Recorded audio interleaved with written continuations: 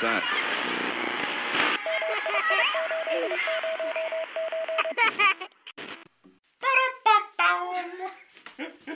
Back to the podcast.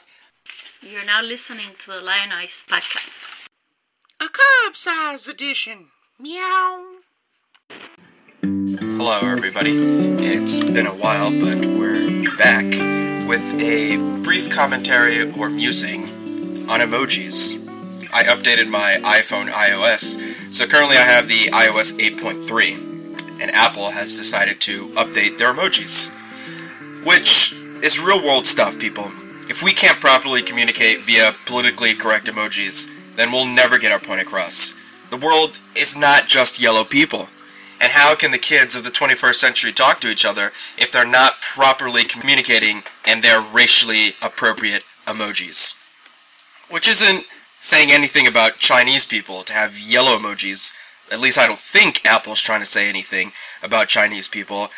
I mean, because the world is 25% Chinese, so maybe they're just trying to be politically correct in that sense.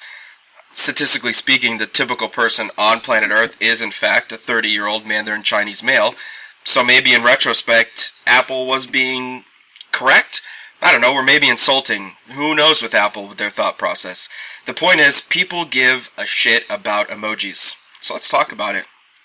First, we now have the option of the following skin tones. And I may be late on this update, so a lot of you maybe already are familiar with this, but for the rest of you, this might be breaking news. If you have an Apple phone, you can send an emoji with the following racial tones.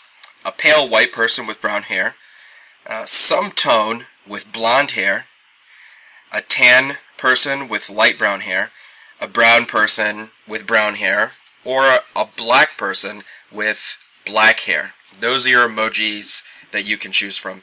Except with the emoji with that weird blonde half-row flat top thing. Everybody keeps the blonde hair on that one, so that means Dennis Rodman now has his own emoji.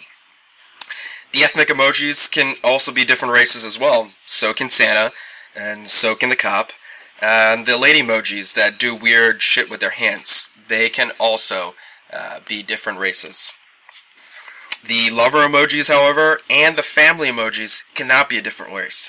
So only white people can love and make families, according to Apple.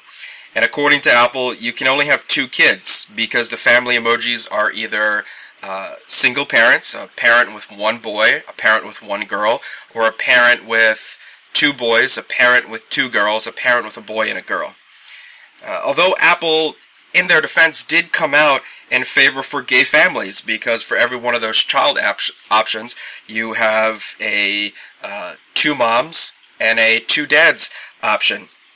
So they have a lesbian and a gay couple, which I think is the politically correct term for that, which I still get confused by, because technically, aren't lesbians a gay couple as well? I don't know. I need to be educated on this. Also, they have 2 Playboy bunnies in the couple section. So I guess that's a thing? Playboy bunnies date each other? I don't know. Apple knows a lot, so maybe they're just educating all of us on that. And I'm just really confused by this. Apple's really sending us some mixed messages. So what the fuck, Apple? Are we to believe that certain races are okay, but races can't love, but gay people can have kids, so that's important to come out for, but race isn't? I don't know. What I do know is there's no taco emoji, and I think that's really important.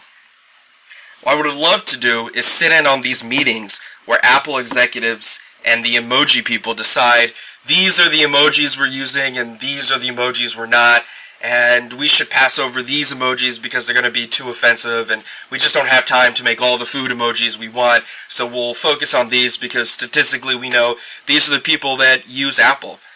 Let's be honest, as much as Apple can monitor where we are and what apps we use and who's buying their phone, I'm sure there's a database somewhere that tells them exactly the type of people that have Apple phones, down to your marital status, how many kids you are, your gender, your race, where you live, your religious creed. So they probably know statistically what they can and can't do and the number of people they're going to offend. Which brings us to a real point. Somewhere does Apple know that if they took their time coming out with racial emojis, that really it wouldn't have been a big deal for them, or they're not going to lose sales, but they better come out in defense of gay marriage because they know that gay people use Apple phones at a higher rate than maybe Hispanics or black people in America do. I don't know. This is, I think, the real point, and what the emojis might be telling us, that our privacy and how Apple and big corporations make decisions, not because of what's right or what would be the better choice, but what would make them more money. And at the end, maybe the decision is just what will cause them the least amount of damage. And if that's the decision process for all big business, then maybe there's a bigger thing we should be looking into. So, emojis. Not really important, but maybe they are. Until tomorrow, good night. So we only recorded for 3 hours. Holy